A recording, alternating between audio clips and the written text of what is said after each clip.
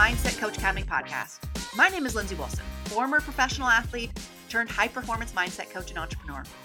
On this podcast, we're talking all things mindset, how to work on your own mostly, but also how to teach it, and how to have a business teaching it if that's your thing.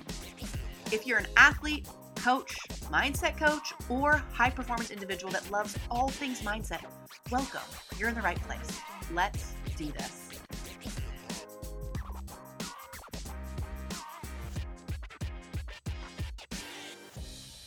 Hi guys, and welcome to Mental Monday, where every Monday we sit in the student chair and talk about mindset. We talk about one thing that you can implement in your daily life, one thing that is actionable. And today, with the new year and everything, I wanted to talk about setting goals, and in particular, how important it is to attach a feeling and an emotion to your goal.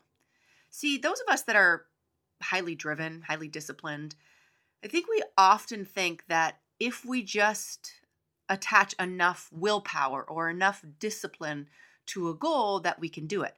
And this may be true in certain ways, but what we also know as mindset coaching students is that our subconscious brain is far more powerful than our logical conscious brain.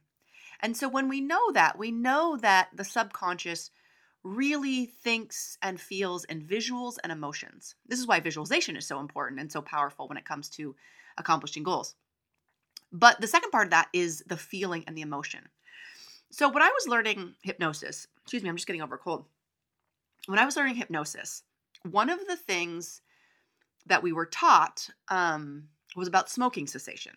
Now, I am not particularly passionate about smoking cessation, except that I know that it's good for people, but I did learn about it. So I haven't necessarily I've done it a couple times when I was first studying hypnosis.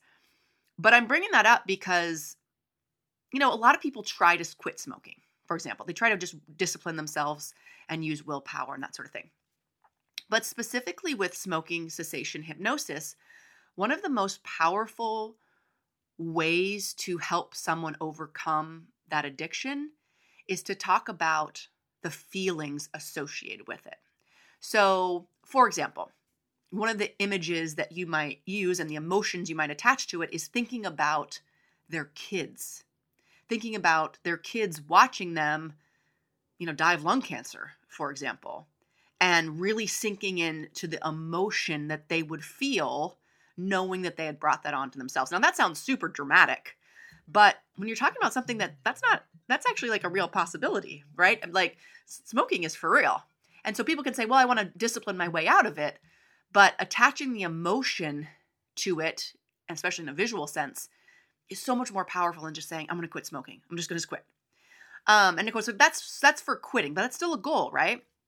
And so we can use this for anything that we want to accomplish in the new year or anytime. So, okay, you have a goal, right? You want to get in better shape. You want to lose weight. You want to eat better. You want to do something brave or bold. You want to write a book, whatever it is. Think about the why. Think about the emotion that you want to experience based on achieving that goal. Not just how much money you want to make or how much, weight you want to lose. Why? What does that goal, how is it going to feel? How is it going to feel for other people in your life? How are you going to feel about what they're feeling when you accomplish that thing? Tapping into the emotion is a really simple thing. It sounds like a really obvious thing, and so many people miss it. They think they're just going to discipline their way to goals. So today, think about whatever goal you had. You probably had a New Year's resolution. What is the emotion driving it? Because when we use emotion, it gets easier. We are tapping into our subconscious. The way we naturally move and progress towards things is with emotion. So tap into it, think about it, journal about it, visualize it, really go deep on the emotion. If you spend more time on the emotion than just trying to accomplish the goal and trying to discipline your way into it, you'll be more successful. Okay? So that's my message for today. Think about your goal, your New Year's resolution, whatever it is, and think about the emotion. Perseverate on the emotion. What is it going to feel like when you knock that goal out of the park? All right, guys, that's all I have. We'll be on next Monday for another Mental Monday. Have a great week.